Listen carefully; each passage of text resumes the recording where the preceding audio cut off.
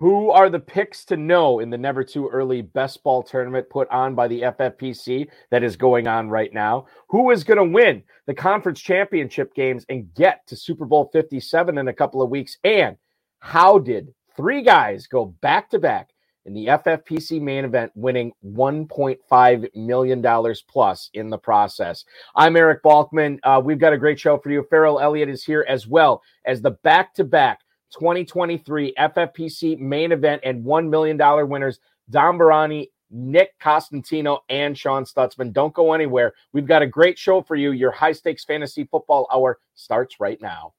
And now, stand the pressure. I've seen greater men than need a lesson. Broadcast live and heard around the world, you are now watching the most entertaining hour of radio on the planet. Welcome to the High Stakes Fantasy Football Hour presented by MyFFPC.com with your hosts Eric Balkman and Farrell Elliott. The High Stakes Fantasy Football Hour is your home for analysis from the best players in the world. And now, because no one else was available, here are Eric Balkman and Farrell Elliott. Solace in the scripture. Are we not all our father's sons? I became a man, nobody ever told me what a man was. Welcome into all you Farrelliacs and Balkaholics. It is the latest episode of the High Stakes Fantasy Football Hour presented by MyFFPC.com. I, as I already mentioned, am your slightly above average host, Eric Balkman. My co-host is the definitive commissioner of fantasy football, Farrell Elliott. Coming up on tonight's show, we're going to talk a little bit about the conference championship games this weekend. What can you learn from these games that's going to help you become a better drafter in the Never Too Early Best Ball Tournament and the Never Too Early Superflex Best Ball Tournament going on with the FFPC right now? Farrell is going to talk about where he is in just a second. He's doing this show remotely, which I really appreciate, and I think all of you will too. We're also going to talk to the back-to-back champs in the FFPC main event. They won it for $500,000 back in 2022. They won it again this year for $1 million in 2023. We're talking to the Go Bills trio, the Marv Levy trio of Don Baranyi, Nick Costantino, and Sean Stutzman. They'll be joining us probably in about 10, 15 minutes or so. Tell us how it's done. Tell us what that sweat was like, and what we're all wondering, what they're going to do with that money. That is coming up, like I say, in about 10, 15 minutes or so. If you want to connect with us on Twitter, do so. We are at HSFF Hour. I am at Eric Balkman. Of course, Farrell's Kentucky Fantasy Football State Championship is at KFFSC Official, and of course at KFFSC.com. Make sure you are jumping in to the early drafts going on at KFFSC.com as well as MyFFPC.com. You can also email the show at highstakesfantasyfootball@gmail.com. If you have any questions for us, get them in now. We'll be checking the tweets, the emails, all the questions coming up in the fantasy feedback segment later on in the show. I want to shout out our audio engineer, my best friend Bryce, on his birthday. Happy birthday, Commish Bryce. And our producer and mutual friend Rob, who makes it all happen. If you guys are looking for some action, or ladies, guys or ladies, if you're looking for some action right now, look no further than myffpc.com. Two big tournaments going on right now. You can start drafting with the FFPC today by jumping in the Never Too Early Best Ball Tournament to win $25,000 at just a $125 entry. Remember, that tournament will end before the NFL draft starts, so it is a tight window that you're fitting this in. You basically have about roughly 3 months or so to get your drafting in on that. Again, $25,000 grand prize. You can also jump in to the Never Too Early Superflex Best Ball Tournament that we have going on. First time we've ever offered it, a $5,000 grand prize, just $35 to enter that as well. So make sure you're checking that out over at myffpc.com. While you're there, you can feel free to sign up for any of the other best ball drafts we have going on, starting at just $5 there. And plenty of Dynasty Orphans out there as well. myffpc.com/dynasty for sale will take you to all the orphans that we have available right now. Plenty of good deals on that, some reduced prices as well. So make sure you're checking that out and take your next challenge right now with FFPC Dynasty. Again, never had a league fold. We got well over 1,000 leagues going on there right now, and it's going to be a lot of fun. You love fantasy football, why not play it all year round rather than just during the playing portion of the season with the National Football League? Remember to like this video, subscribe to the channel, comment on this video, share the video, and get notified by clicking that little notification bell. So every time we go live, you're going to know what is going on with that. Without further ado, I want to bring in my co-host with the most, live from Sin City at the East-West Shrine Game practices. It is the incomparable Farrell Elliott. Farrell, welcome in, man. Balky, how are you on this lovely January evening? I'm doing good. Excited for the football that we're going to see on Sunday, which I know you're looking forward to as well. So now have the East-West Shrine practices, have they already started out in Las Vegas? The meetings and some of the walkthroughs have started, but the actual full teams on the field begins tomorrow at UNLV. We'll have 2 practices, East and West squads coached by the New England Patriots. The New England Patriots staff is coaching one team, and the Atlanta Falcons is coaching another team. And the first guy that I saw when I got here was Belichick. He stepped right off the elevator and had a nice hello with him. So it's a great opportunity to meet some of the guys I haven't seen really pre-COVID. What do you have for your guys out there right now that you're looking to see play or the action that you're taking in? Well, it would be more fun if I had a client in the game, but I don't. However, there's a lot of business to be done. There's probably half the general managers in the leagues are here, and a good group of the ancillary scouts from college that I haven't seen in a long time. So while I do have some clients in this year's draft, they're not here in this game, but I'll be able to learn a lot about them and give some information to the decision makers. So I'm looking for it. And there's value here, Balky. I've got all kinds of little things here. I picked you up a East-West Shrine Game notebook there, Balky. Compliments, and I've got some coffee-stained rosters, gives them a little more validity here. Where they got some. I've got 5 players in this game I can tell people to watch. I believe it's on NFL Network next Tuesday. Is it, Balky? Tuesday? I think it's the first. It's the first, right? Yeah, so okay. That'd be Wednesday, I think. I think Wednesday. And, all the scouting people will be gone and headed out to Mobile for the Senior Bowl. But Tavion Thomas is a running back. This player is on the East roster. He played at Utah. Kind of reminds me of Murray. Kind of a big running back. It'll be interesting to see how he does in the draft. And Jalen Cropper is a Fresno State player. He's assigned to the East squad, so we're not geographically correct here. But Jalen Cropper is expectations of a small school player to advance in this. On the West player roster, probably the player that I like the best and I'm most interested to see practice tomorrow is a guy named Dallas Daniels that played at Jackson State. Deion Sanders was big promoter of this player. And from quarterback talent, Darian Thompson-Robinson from UCLA is here, a multi-talented player. Some of the guys that we have right now that will be playing for the last 4 teams had a hard time getting started in college and putting games together, and that might be this player's MO, but I think he's going to do pretty well through this selection process. Looking at the rosters, too, you got Mohamed Ibrahim from Minnesota, the stud running back there. He's going to be there. A guy that I'm interested in watching for fantasy purposes, and that's Zay Flowers for Boston College, who is also on the West roster. So, yeah, geographically, totally incorrect. I don't get that at all. And then Aiden O'Connell. Aiden O'Connell, the quarterback from Purdue, who put up some big numbers this past year.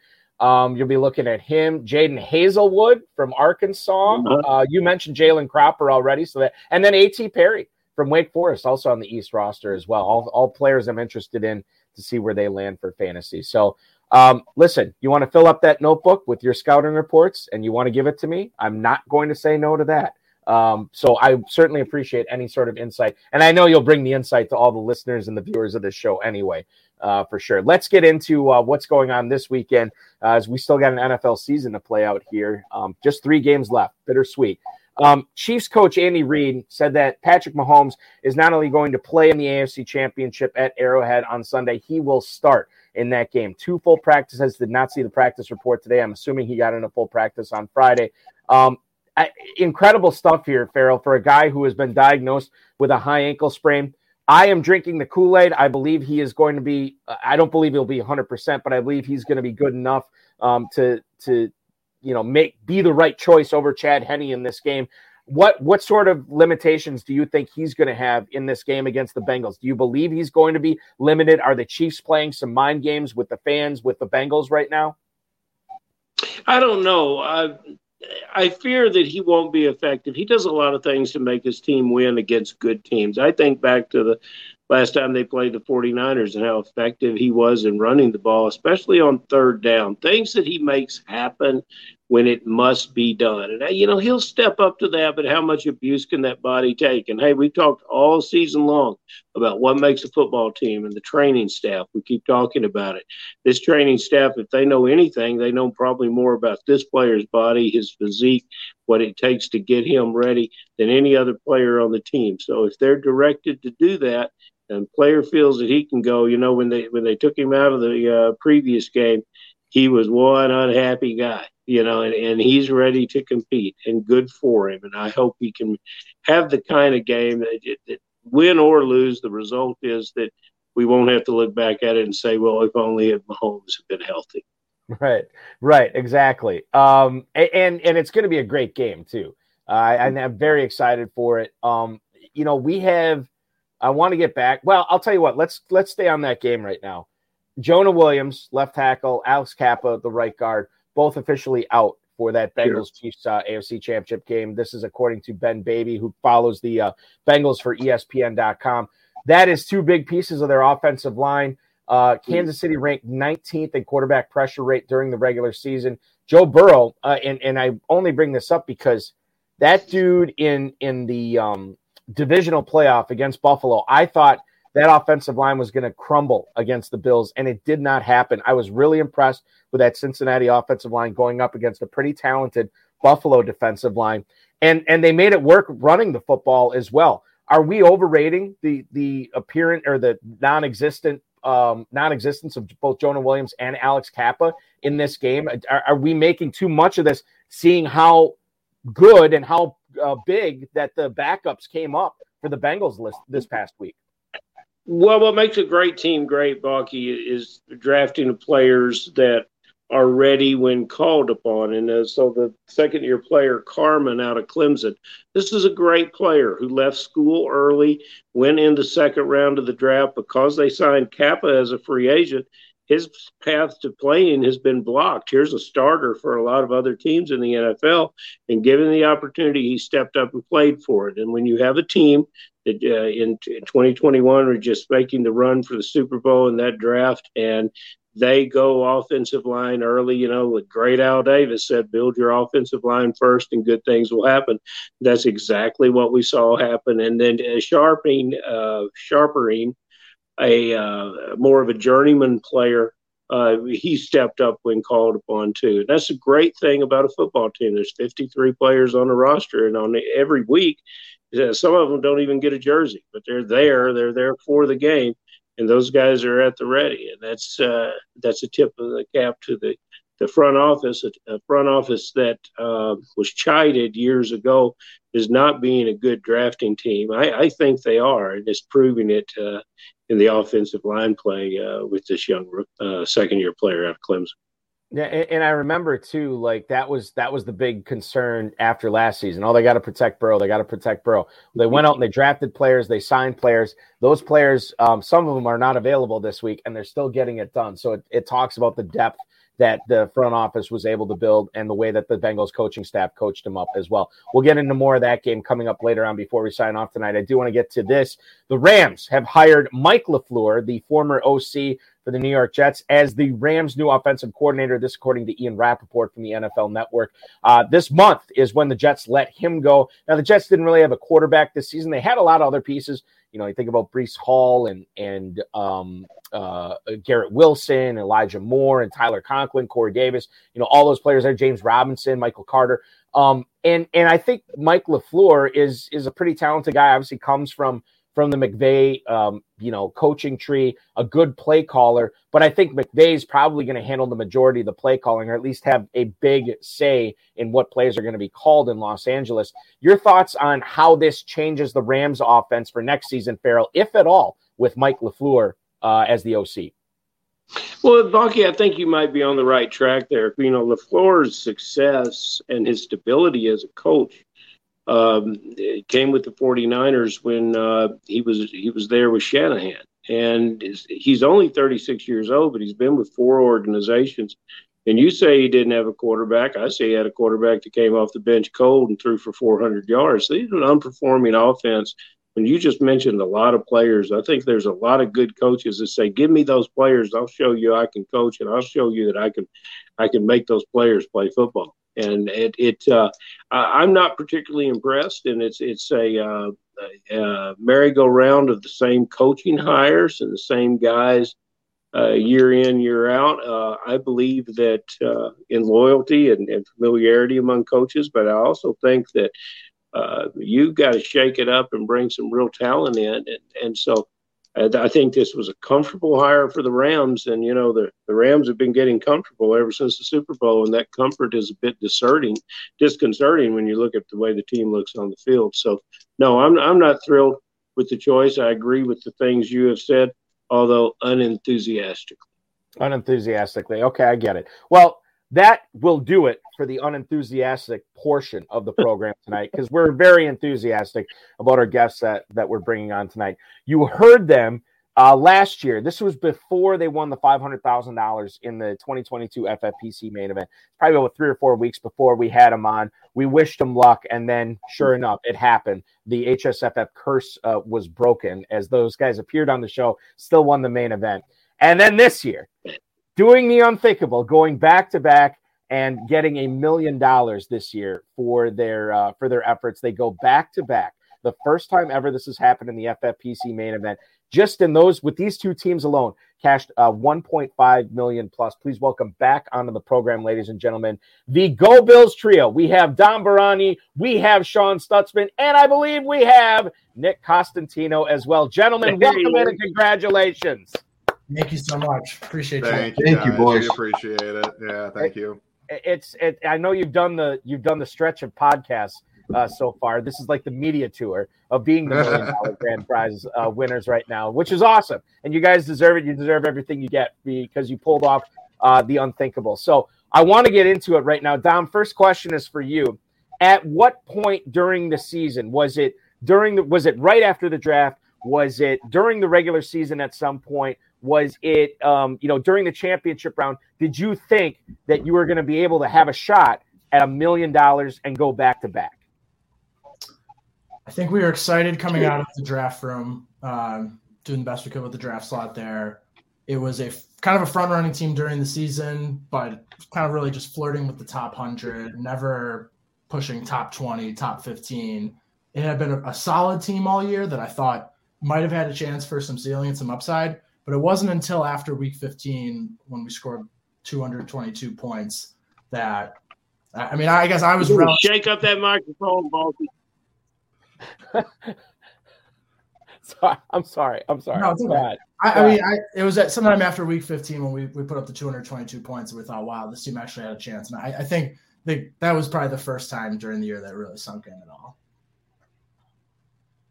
Fantastic. Hey, Balky, I'm going to direct my first question to Sean because no other reason than he is my favorite of this triumvirate. Without that, without that German engineering and logic, these guys are like a broken down Ferrari that doesn't get off the course. So this is the guy I'm believing in. But no, you guys, when you came on the show, I was impressed with you. I thought you were humble. I thought you complimented each other very, very much. And I like that commentary. We were excited after the draft. Most people are excited to draft, but you guys are excited after the draft, and you really have a passion for this business. You're great ambassadors for the FFPC, and congratulations for what you've done. Here we are a year later, back to back. So as a commissioner, I've watched partnerships, and they're very successful. In our KFFSC, we had a duo that repeated 2013, 2014 for our championship. We have a noted duo, FBI, Larson and Petri, that are recent champions. Our champion from this past year is a solo player. But they're duos. All the guys are successful as duos. Rarely have I seen 3 that are successful. So, Sean, how do you keep it all together? And whose voice gets heard, and just kind of take us through it, because this three-headed monster of success is an unusual thing. Well, firstly, Farrell, thank you so much for the kind words. We really appreciate that. I think one of the biggest things for us, obviously, we've been friends. All three of us have been friends for about 20 years, and that really helps us. First and foremost, we're friends. The second thing is we do a lot of work. We do so much preparation ahead of time. We work together constantly in terms of honing our decision-making process ahead of time, locking in on how we feel about different player takes, and having those, not arguments, but discussions ahead of time. So when we walk into a draft, we're already very well prepared for what we're looking at. Yeah. But the biggest thing I think for us is we take one of the three of us and give them the lead on every draft. Meaning, at the end of the day, if you have a strong take on a spot, you have the final say. You can make that decision in that spot, and it helps make things easier and makes things go much more smoothly as we draft and go throughout the season. So Sean, just to clarify, because I know you guys had 7 teams in the main event this year, but those aren't the only fantasy football teams the three of you guys own. Do you kind of earmark each league, or like, okay, so this is going to be Nick's league where he gets the final say? How does that work? So ahead of time we set it up. So our first draft is going to be Nick's final say. Our second draft will be Dom's final say. The third draft is my final say, etc. So we know going in, okay, so this draft you're going to have final say, and we know our draft position ahead of time, so we're able to strategize and build our potential teams and our potential team builds ahead of time, knowing who's got final say, knowing what we want our strategy overall try to look like, and then so we can adapt really easily again as the draft goes. Like this draft, we had to adapt immediately because we couldn't have imagined Travis Kelce falling to the 12th overall pick.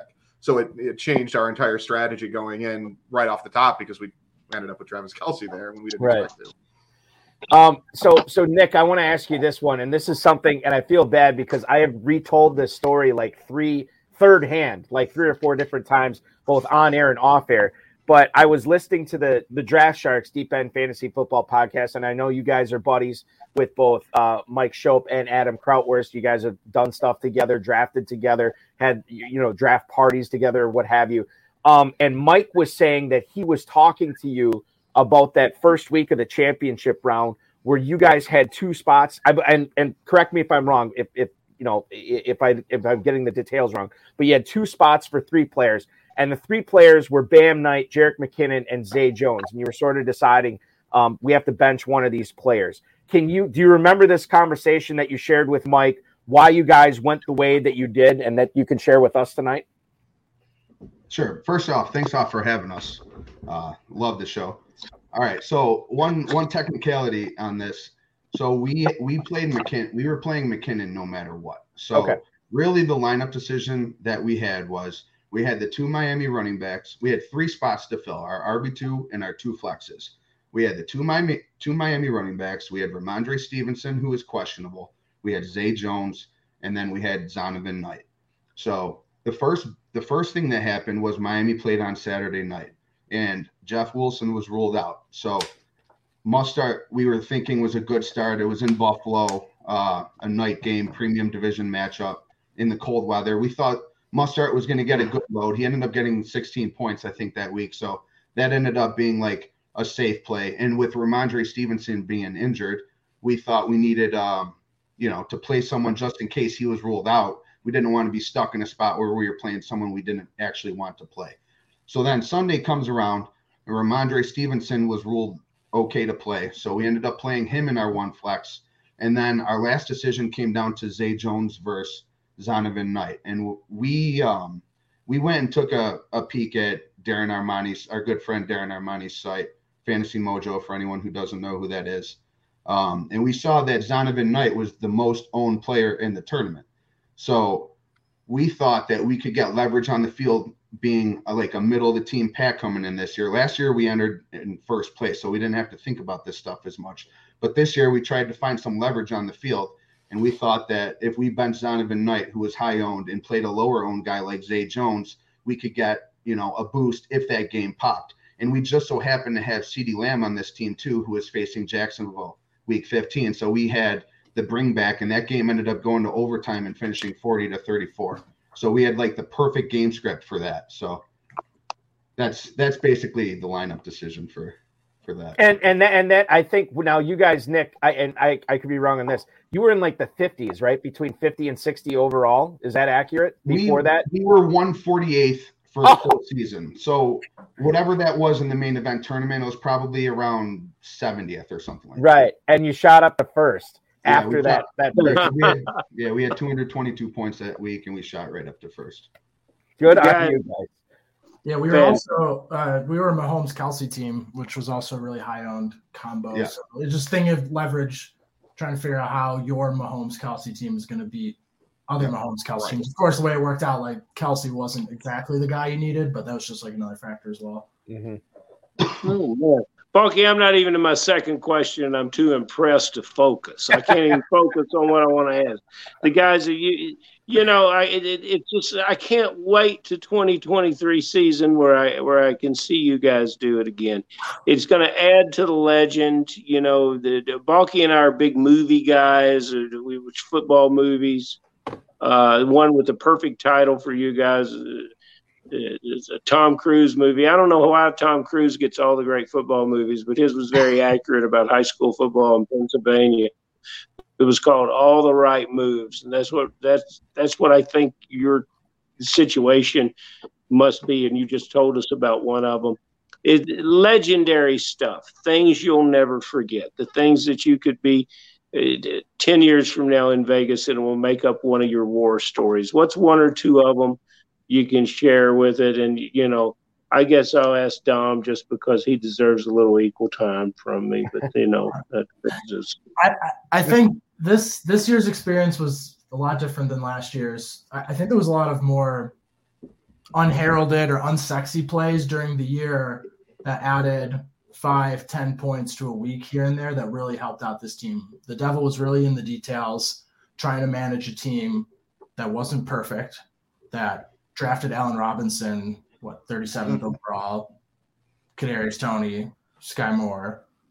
There was a lot of those players at the end of your bids, even if you don't get your top choices, being thoughtful about those kind of guys. I mean, Zay Jones right after week 1, Greg Dortch for very cheap, Josh Reynolds for very cheap, all provided us like different sparks while this team was kind of trying to find its way.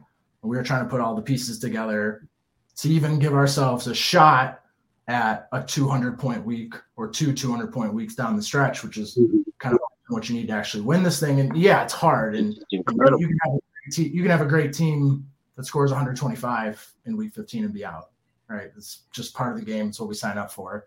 But those little pieces along the way that help you get to 9-3, help you get to, a top 3% or so team into the league playoffs, get that auto bid. So, nothing bad happens to you week 13, 14. Those little steps along the way, like if we miss something as small as maybe Josh Reynolds for 3 weeks, maybe we don't get the 2 seed.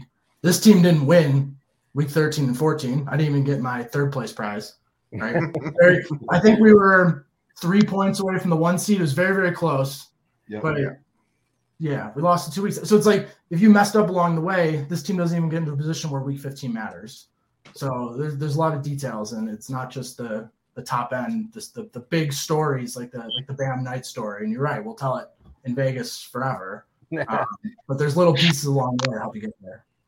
It's funny about this, and I didn't plug your guys' Twitter, but Sean is on Twitter at Sean_Stutzman.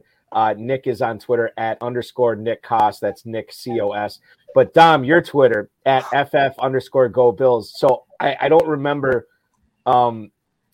if I saw it late Monday night or if I saw it early Tuesday morning, but after the week 1 of the championship round, which would have been right after week 15, I was actually on the internet and I was going on Twitter for something else. Wasn't actually like going to go check out, anything on there, but your tweet was the top of my Twitter feed. And I can't remember exactly what it said, but it was something like I can't believe we're in the spot here 2 years in a row. I'm like, you got to be kidding me! They're in first place in the main event after the first week of the championship. I was just blown away. So then I had to go on the FFPC website. I looked it up. I'm like, son of a gun. This is unbelievable that I'm actually seeing. And we always say too, like, it's so rare to hold a lead in the championship round through all 3 weeks, but you guys did that as well this year, which I think is incredibly impressive as well. So your tweet, it's like burned into my mind. I'll never forget that when I saw that tweet. It shocked me. Sean, I want to throw this one to you. You talked about the Kelsey, or you guys talked about the Kelsey Mahomes stack, right? And I don't want to necessarily say it has to be Kelsey Mahomes, but if somebody's trying to win $1 million in the FFPC main event, does it behoove you to try to get a high-end stack like that? You know, whether it's Lamar Jackson, Mark Andrews, whether it's, you know, Stephon Diggs and Josh Allen, or, you know, whoever it is. I don't know. I didn't look at the rest of your teams. I don't know if you guys were actively trying to do that in your leagues, but knowing that this, you know, helped you guys come through this year to win the $1 million, is that something that you would tell other FFPC owners, like, look, you're going to want to stack for those last 3 weeks? Yeah, I generally would. I think it's very important. I think because of the almost daily fantasy sports nature of weeks 15 through 17 of the chase, I think it's so important to be getting high ceiling plays. And the highest ceiling plays you can get are generally going to be stacks in high scoring games. Getting a wide receiver and a quarterback that the wide receiver has 2-3 touchdowns, and you end up getting, you know, 70 points, 75, 80 points from two players is just such a difference maker in those situations. I think it's very important to go after that ceiling. I mean, most of our teams this year that we drafted were stacked in some way, shape, or form, whether it was we had a team with Jalen Hurts and A.J. Brown. We had a Jamar Chase, Joe Burrow team, and unfortunately didn't go all the way. That would have been fun all last year. But, you know, I think in general, you want to have those kind of high ceiling, high upside plays for the chase because it is such a DFS type of situation. I think you have to be chasing that ceiling to win the $1 million. We're talking with the Go Bills trio here, the Marv Levy trio. What do you guys prefer? Is it Go Bills or Marv Levy? What are we doing here? I think Go Bills is probably the way. We changed things up a little bit. Okay, we changed it up a little bit this year and named our teams after a bunch of Bills legends. So all of our teams were different Bills legends, but Go Bills, I think, is what we go with overall. We're safe being known as the Go Bills boys. Go Bills. Okay, Perfect. I like that. It's got a great ring to it too, as well. So Nick, I don't know if you had looked at this in your celebration over the past month or whatever it's been. Did you look at this team specifically and then the team last year specifically that won the whole thing? Did you look for any angles, like any similarities, like, oh, we applied this strategy to both these teams. Oh, we did this in both the drafts. Oh, we did this in free agency. Were there any similarities there that you're like, wow, I didn't even realize we did that on both teams. We got to make sure we're doing this going forward. Honestly, these teams, like the team from last year and the team from this year, couldn't have been any different. Last year, the lineup set itself. This year, we missed on our 3rd and 4th round pick. Well, Leonard Fournette wasn't like an actual miss, but like it was like sort of like a miss. But the difference between this team and last year's, we actually had to, our two flexes, we had to figure out every single week. It wasn't the same option, I feel like, any week. We were just constantly rotating based on matchups. So as far as like to me, these teams couldn't have been any different. We had to actually manage our team to this championship, whereas last year we won it on draft day. Like we could have done a lot of things and probably won last year, but this year the team wasn't quite like that. So as far as from a strategic standpoint, I would say the only thing that we did that was the same was our process coming into the season, as far as how we work together to formulate our rankings and our tiers and our process to get ready for the draft. I don't think we had like any one strategy we wanted to deploy as far as like no running back or 4 running back, or like we were just dependent on what draft pick we had, adjusting to how it went and just making sure that we were prepared for the worst case scenario for every pick that we had. We like to make sure that we're ready for every worst case scenario so that we're never in an oh shit spot when we're on the clock with a minute trying to figure out who we want, because we've already talked through all those scenarios beforehand. So that helps us a lot. So, and I guess that like maybe the strategy changes depending upon what slot you're drafting from. But the process is very similar, right? Yeah. Every draft pick has a different strategy to it. And it all depends on how the room falls, because every room is different. So you have to have a strategy built in for pretty much any strategy. Dom, let's throw it back to you. Now, I think you said this earlier. You drafted this team from the 12 spot, right? Yep. Okay. So this is from the 12 spot. What did you guys specifically talk about before this draft, which you drafted live at Planet Hollywood in Las Vegas? What did you guys talk about? Like, okay, guys, we got the 12. Everybody else is going to have a turn to pick before it gets to us. We kind of got to roll with the punches with our first 2 picks. What did you kind of foresee was going to happen throughout the draft? Or what did you guys plan on? Was this the optimal, sort of like, oh my God, I can't believe it fell this way. Every single time we needed somebody to fall to us, it fell to us. Or were you dealt some snipes along the way where you're like, you're going to take this guy, he goes a pick before, and then you got to roll with the punches. Can you kind of take us through the draft process? Sure. So we had plenty of 11 and 12 overall picks. So we're pretty familiar with the spot. PPR, or tight end premium PPR in particular, the 3-4 turn could get pretty hairy for wide receivers there, where at the 1-2 turn, having one receiver this year seemed to be the safest way you could play it, just because there was a pretty big inflection point where if your room was receiver heavy early, that 3-4 turn was not pretty. It was not pretty in this draft, so I won't say everything went right. That being said, Kelsey obviously fell to us. The other really big variable in these drafts, I think, is how early the quarterbacks end up going. I think they're going to go even earlier next year, kind of a best ball phenomenon creeping in to redraft. But you can get on these rooms where Josh Allen goes in the early 4th round. That changes the whole texture of quarterbacks and where they go. We were a little worried about if there was an early quarterback run from the 12, you can get into a sticky spot at 3-4 and 5-6. Now, this draft ended up being a late quarterback, late first quarterback. Josh went early 5th. Holmes fell to us at that turn there. So that was really advantageous, but we knew ahead of time that there was both those that second and third turn could be really, really bad spots. So it was a lot of worst case scenario, lineup structure wise. What do you want to do to kind of give yourself the best chance to not get totally boxed out? Because those were the 2 biggest inflection points we saw from the 12. Nick, just to go back to something you said earlier, did you say you guys played matchups more with this team than you did in 2021? Yeah, we almost had no lineup decisions last year, whereas this year, Every week we had lineup decisions. Poor Michael Pittman. Yeah, in 2021 we had Michael Pittman and Ayuk. We had couldn't play him. Studs on the bench. We couldn't even play him. Our 4 receivers last year were Debo, Chase, Kupp, and Tyreek. Yeah. It's a good problem to have. There's no way you can bench any of those guys. Yeah. And I'll tell you this: I don't think Michael Pittman's lost any sleep over it. So I think you guys are in the clear on that. He's you guys and him are cool for sure. Oh, yeah. Sean, let's throw this back to you because it was a really unique situation in Week 17 with how that Monday night game was, ended up going. Some people in fantasy football, they have an hour-long sweat. Sometimes it's a day-long sweat. Sometimes it's just a partial day sweat. But you guys essentially had the better part of a week-long sweat for this, trying to figure out what the NFL was going to do. Are they going to play the game? Are they not going to play the game? Can you kind of take us what that was like for you, the feelings you had, the emotions that you had, and sort of like how you got up every day and functioned with that not at the forefront of your mind? Not well. No, it was tough. I mean, it was tough because not only were we dealing, but we're Bills fans. So we're sitting there watching that game on Monday night. We watch Hamlin collapse. We watch that happen live. And that alone is gut wrenching because we don't know what's going on. So now on top of the stress from, the highest stakes fantasy football league we've ever been in, which is crazy to say.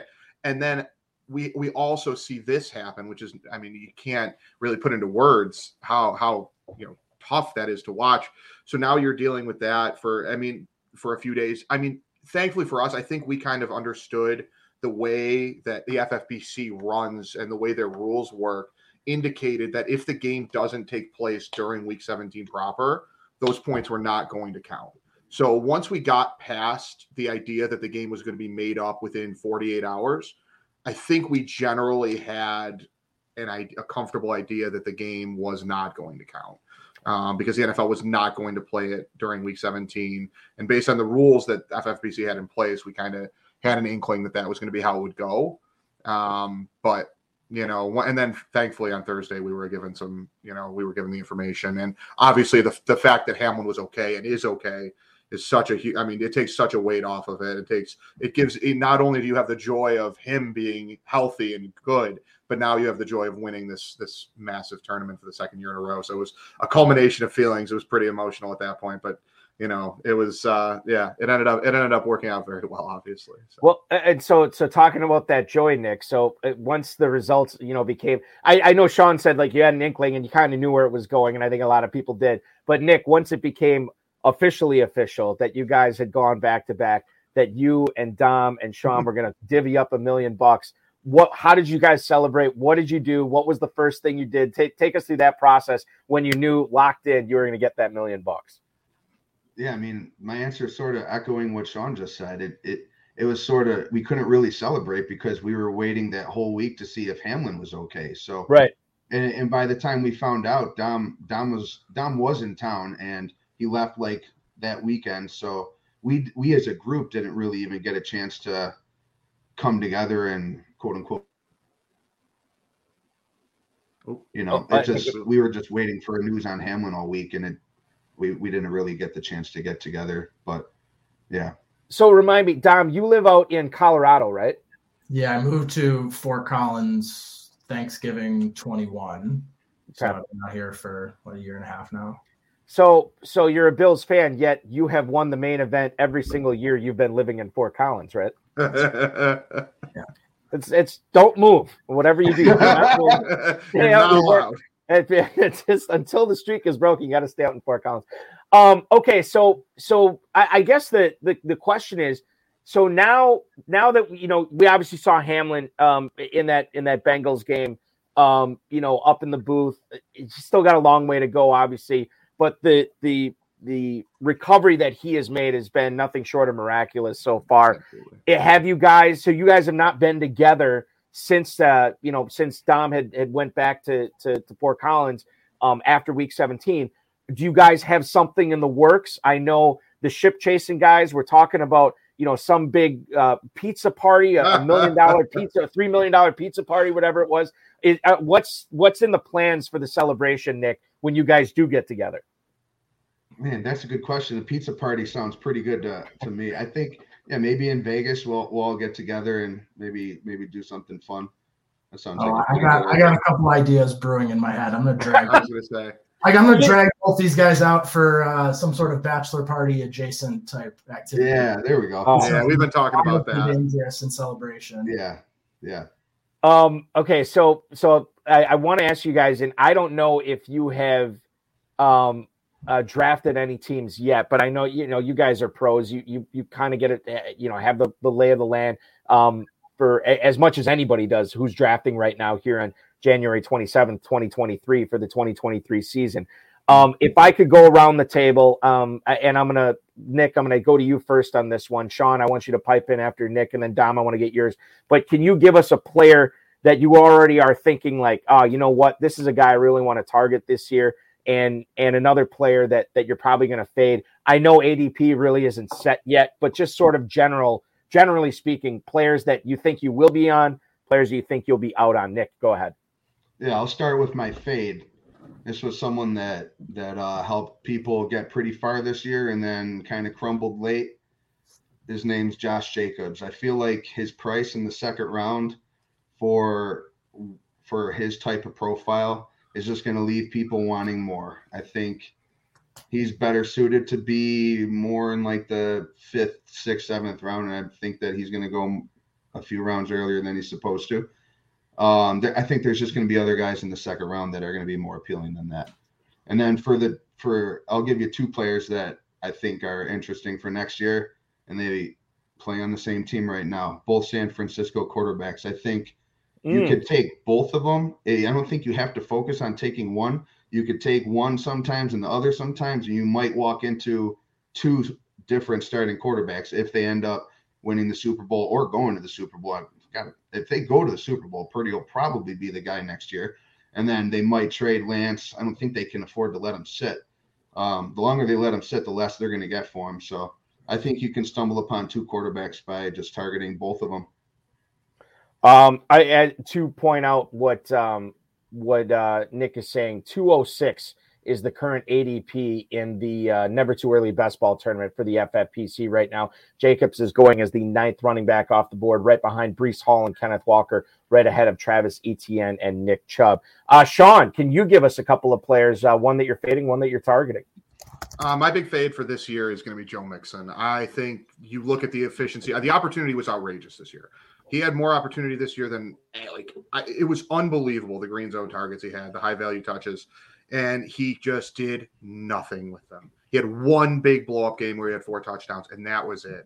And it was just, I don't buy it. I think he ends up in a timeshare potentially next year, or even maybe in a Leonard Fournette. I'll give Nick some credit for this. He gave through that idea in a Leonard Fournette type situation where he just doesn't see enough opportunity to make it hay in the offense. As for a value that I really like, I love Jameson Williams. Jameson Williams is a monster, and he is going – I mean, he's only gone in one of these Never Too Early drafts, but he went in the 8th round, which to me is outrageous for his talent level and what his ceiling could be. So he would be a guy that I would be absolutely firing every bullet that I could to get at that price. Unbelievable to me. Joe Mixon right now, 305 in the Never Too Early Best Ball tournament. Travis Etienne, Nick Chubb right ahead of him. DeAndre Swift and Ramondre Stevenson are the running backs behind Joe Mixon. Running back 12 at the 305. Dom, what do you have for us? Quick addendum. Leonard Fournette is a fun part of that Week 15 story too. We all had him as a sit, but if you probably looked at most people's rankings, he probably was one of our flexes. But we all agree. It was like Wednesday. We all agreed. All right, consensus. We don't want to play Fournette. He has no ceiling this week. Great. Move on. Fun addendum. I'd say my fade right now is Deebo Samuel. I think we're still a little too high on talent and not really focused enough around the greater San Francisco situation. And not to say that he's not an exciting and great player. I just think he'll still end up going too early this year. And I'll give more of a tactical early draft answer rather than a really good player take at this point. Unsexy players are going way too late, like a Tyler Boyd or a KJ Osborne or maybe like a Hunter Renfrow are going way too late because they didn't have amazing seasons and people are much more excited about other players. And these drafts that happen right after the season are more of carryovers from this year's thoughts than applicable to what it's actually going to look like in summer.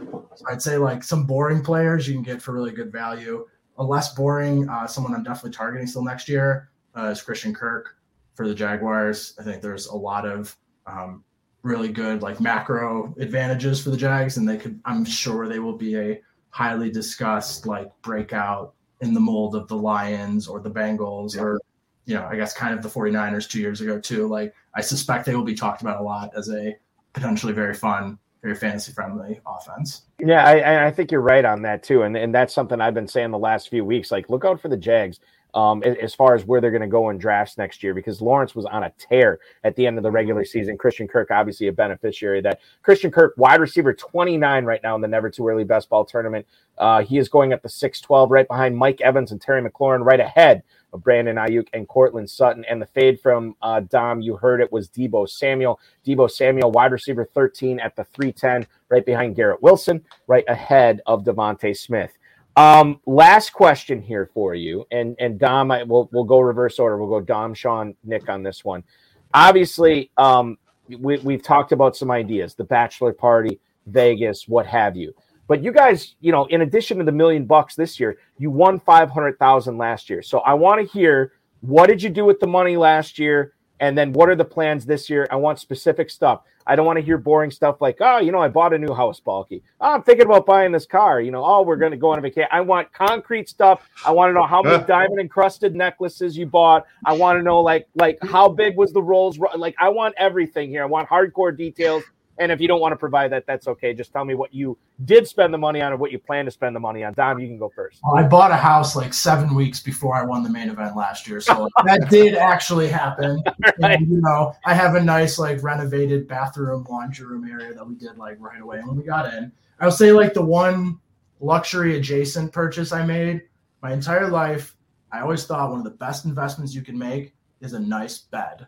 You spend so much of your life laying in bed. You're not getting any younger. So I bought top of the line, Sleep Number, goes up and it goes down. It heats my feet. I don't regret a second of it. Although I will say, when you travel and you go to a hotel, you feel it more after you sleep on a nice bed most nights. One unintended consequence, nothing in this world comes easy. That was like my one big like luxury purchase, I guess. I like it. It makes sense. Third of your life, you're in bed. It makes perfect sense to do that. What about you, Sean? Well, ironically, I actually bought a brand new car today. Believe it or not. Give us the details. So I bought a new CRV, Honda CRV. Okay. I used to sell cars before I got deep into the fantasy hole. I sold cars locally and sold Hondas, and it was time. My car, I had a 2013 Kia Optima that was 120,000 miles or so. So it was time to move on. And so I got a brand new CRV today, actually. So I just brought it home today. Outside of that, I bought a nice surround sound system for my apartment, subwoofer Bose. So I created my own little home theater here at home that I can watch all my movies with. And your neighbors are loving it, I'm sure. Oh, I'm sure they're ecstatic, let me tell you. Nick, what about you, man? Man, I'd have to say my favorite thing that I bought would be this nice, luxurious, chair right here. It's got a nice lever. It allows my chair to go up. It lets it recline. I thought you were going to say the puppy. I thought you were going to bring Lady on the screen too. Yeah, I could have brought my dog out, but I love my new computer chair. Yeah, I turned my extra bedroom into an office. So, Balky, you can tell we're absolute, party animals. I bought a dog too. I didn't have a dog last year, so I finally got myself a dog again, and that feels good. I always compare it to, like, you guys ever see the remake of the movie Italian Job with Mark Wahlberg and Mo Steph or whatever. So like right at the end of the movie, spoiler alert, if you haven't seen it, just tune out for the next 30 seconds. But like, Mo Steph buys a house with a bunch of in the south of Spain with a bunch of first editions and a room just for his shoes. Jason Statham gets the Aston Martin or whatever. Seth Green gets the stereo so loud that it blows a woman's clothes off. Like, and I'll tell you, that has ruined this question for me. Every time I get people on, they like say, "What'd you do with the money? What'd you do with the money?" I'm always comparing it to that, and it's like, I bought a car, bought a house, went on vacation, went to Disney World, whatever. And it's like never like. Really, nobody wants to buy a stereo that blows a woman's clothes off. What have we come to as far as creativity goes? But that's okay. It's your money. I appreciate you guys letting me know. I lied. I want to ask one more question because we got conference championship this weekend. I know you guys are huge Bills fans. Your Bills didn't make it there. Hopefully the $1 million softens that blow. We'll go around one more time. Give us the Super Bowl 57 matchup. Who's it going to be? Nick, we'll go to you first. I'm going to go ahead and say Cincy Philly. I think Cincy Philly. Joe Burrow is just a bad man. I think he's just going to lead them past the Chiefs again. Mahomes is going to be a little bit limited, I think, with that ankle injury as far as his running, and I think that'll be enough for Kansas City to not be able to match them. And Philly is just they're an animal. They're not weak anywhere. Right. San Fran could beat them because they're coming in hot, but I think Purdy's going to have a tougher time against them, and I don't think they'll have answers for their offense. Sean, what about you? Are you on the Cincy Philly bandwagon here? I am. I think it's pretty clear cut. Cincy Kansas City is interesting. That game I think could go either way, but I do think Burrow is the difference maker there. I think he's on his way to being the best quarterback in the league, even with what Mahomes and Allen are capable of. I think that the consistency of Burrow reminds me of. I hate this comparison, but it reminds me of Brady so much. And then for Philly, their offensive line and their defensive line are outrageously good. It is so unbelievable to watch those two units play football and dominate the front every single snap of every game they play. It would honestly shock me if any team that they play in either game beats them. I fully expect the Eagles to maybe not walk their way to the Super Bowl championship, but I don't think it's going to be that difficult. I honestly don't. Is it unanimous here, Cincy Philly? No, I have Philly over Kansas City. Okay. Kansas City, Cincinnati will be an all-time game, hoping for the best. I think Mahomes gets his first strike on Burrow, and I just agree with Sean on his assessment of the Eagles being a complete team. And I had Bills Eagles before the season, so I'm happy to kind of see the Eagles this far. I think the Eagles. If I'm do a hot take, I'll say the Eagles dominate San Francisco. Yeah, and we'll see. Like with Brock Purdy, it's going to be interesting. He's got the microscope above him every single game, and I'll be definitely interested to see that. For anybody who cares about my opinion, all the viewers out there, I will tell you this: before the playoffs started, of all the playoff challenges that I was in, everything I filled out like local leagues and stuff, I all based it on a 49ers Chiefs Super Bowl. I'm sticking to that right now, even though I want to say Cincy and Philly. I'm not going to officially. I'm going to say San Francisco and Kansas City. And officially, if you want to follow the back-to-back winners on Twitter, at @FF_Go Bills is Dom, at Nick Cos, NICKCOS is Nick. And then, of course, Sean on Twitter at Sean_Stutzman. That's Sean, SEAN_STUTZMAN. Guys, what a ride it's been. I'm sure that you will do many more podcasts and people are going to want to pick your brains. For the first time ever, we have a back-to-back champion in the FFPC main event, and it's you three. Kudos to you. Congratulations. You guys deserve it. And thank you so much for coming on the High Stakes Fantasy Football Hour to tell us how you made it happen. Thanks again for having us. Thank you so much for having us, Marky. Absolutely. See you in Vegas. Absolutely. I will see you guys there. Yes. And Farrell gives his best. By the way, Yes. So his battery was running low, so he couldn't pop back on. But he started watching the show. And Sean, he said he's actually renting a CRV in Vegas right now, and he's loving it. So Good. there you go. Love to hear it. You got They're the beautiful cars. Farrell Elliott stamp of approval. Appreciate it, Love guys. Be good. We will see you guys soon. Thank See you, ya. Marky. Thanks, guys. Appreciate it. That was Don Baranyi. That was Nick Costantino. And that was Sean Stutzman. The Go Bills trio that won the FFPC main event. $1 million grand prize this year. They won the $500,000 grand prize last year. And I think that the things that we can take away from what they've said tonight, number one, it takes work. I mean, you got to put in the work, do the homework. But even when you do that, you still have to rely on a certain amount of luck. It's what is Joe Bryant? I think it's Joe Bryant from Football Guy says this all the time. It is or maybe it's Cecil Lammy. I can't remember. I get my football guys mixed up.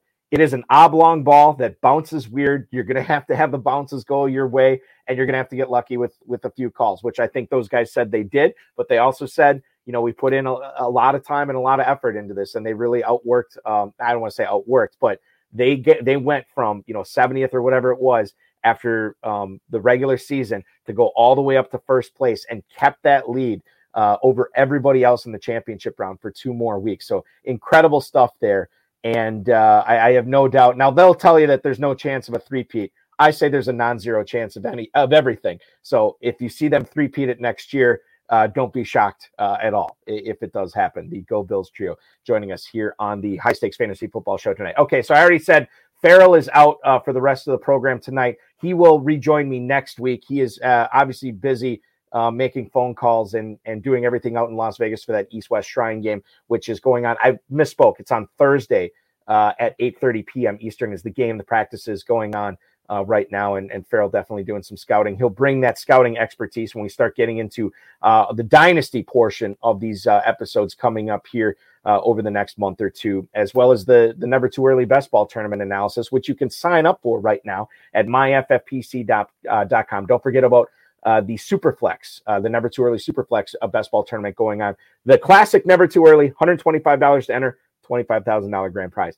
The Superflex, $35 to enter, $5,000 grand prize. And if you just want to play in a closed 12-team league, you can do that as well. Plenty of those going on. They start at $5. And check out all the great deals we have on Dynasty Orphan Squads as well. myffpc.com/dynasty for sale is where you can check that out. Pick up a few Dynasty teams and play fantasy football 365 days a year. Want to thank Don Baranyi. I want to thank Nick Costantino, Sean Stutzman, Farrell Elliott, the FFPC, Rob Bryce, and of course, each and every one of you. Like I said, we will be live next Friday at 10/9 Central. And don't forget to watch, if you like the content that you see on this show, don't forget to check out the High Stakes Fantasy Football Show on the Better Sports Network app. We go live every Thursday at 7/6 Central for 2 hours. It's crafted content for the FFPC player. I always bring in some great co-hosts on that. This past week we had last night, in fact, on the High Stakes Fantasy Football Show. Why am I spacing on who did I have last night? I can't believe I can't remember this. It was such a good guest. Oh, Theo Greminger. the OG Fantasy from the GOAT District and Player Profiler. He came on. We were, he does the hard way draft every year with guys like, Austin Martin, Davis Maddock, Todd Burrows, Abib Agbatoba, the back-to-back Football Guys winner. And I wanted to get through the whole draft because, at least half the draft because they were about halfway through. We spent an hour on it. We only got through 5 rounds. So he is so much fun to talk to about that. And especially if you're looking for analysis on 2023 drafts, this is the place to come. Check out the High Stakes Fantasy Football Show only on the Better Sports Network app, which is free in the App Store and Google Play. 7-6 Central every Thursday. You can start drafting with the FFPC at myffpc.com. I think I gave you the quick and dirty there. Checking out both the best ball tournaments we have going on. And of course, the Dynasty Orphans is where you can pick up some more teams and make them raise up to domination here in 2023. Remember to like this video, subscribe to the channel, youtube.com/FFPC Fantasy if you are listening to this. But if you are watching it, just like the video, subscribe to the channel, comment, share, and get notified. That's how we bring on great guests like back-to-back FFPC main event champions. And the content gets better and we get to produce more as well. Obviously, Aiden LaCory and Dave Tripoli do a great job during the season as well. And we'll get some live draft analysis from those guys throughout the season as we push forward into the 2023 season. Ladies and gentlemen, thank you so much for watching tonight. Really appreciate it. Your conference championship weekend officially starts now.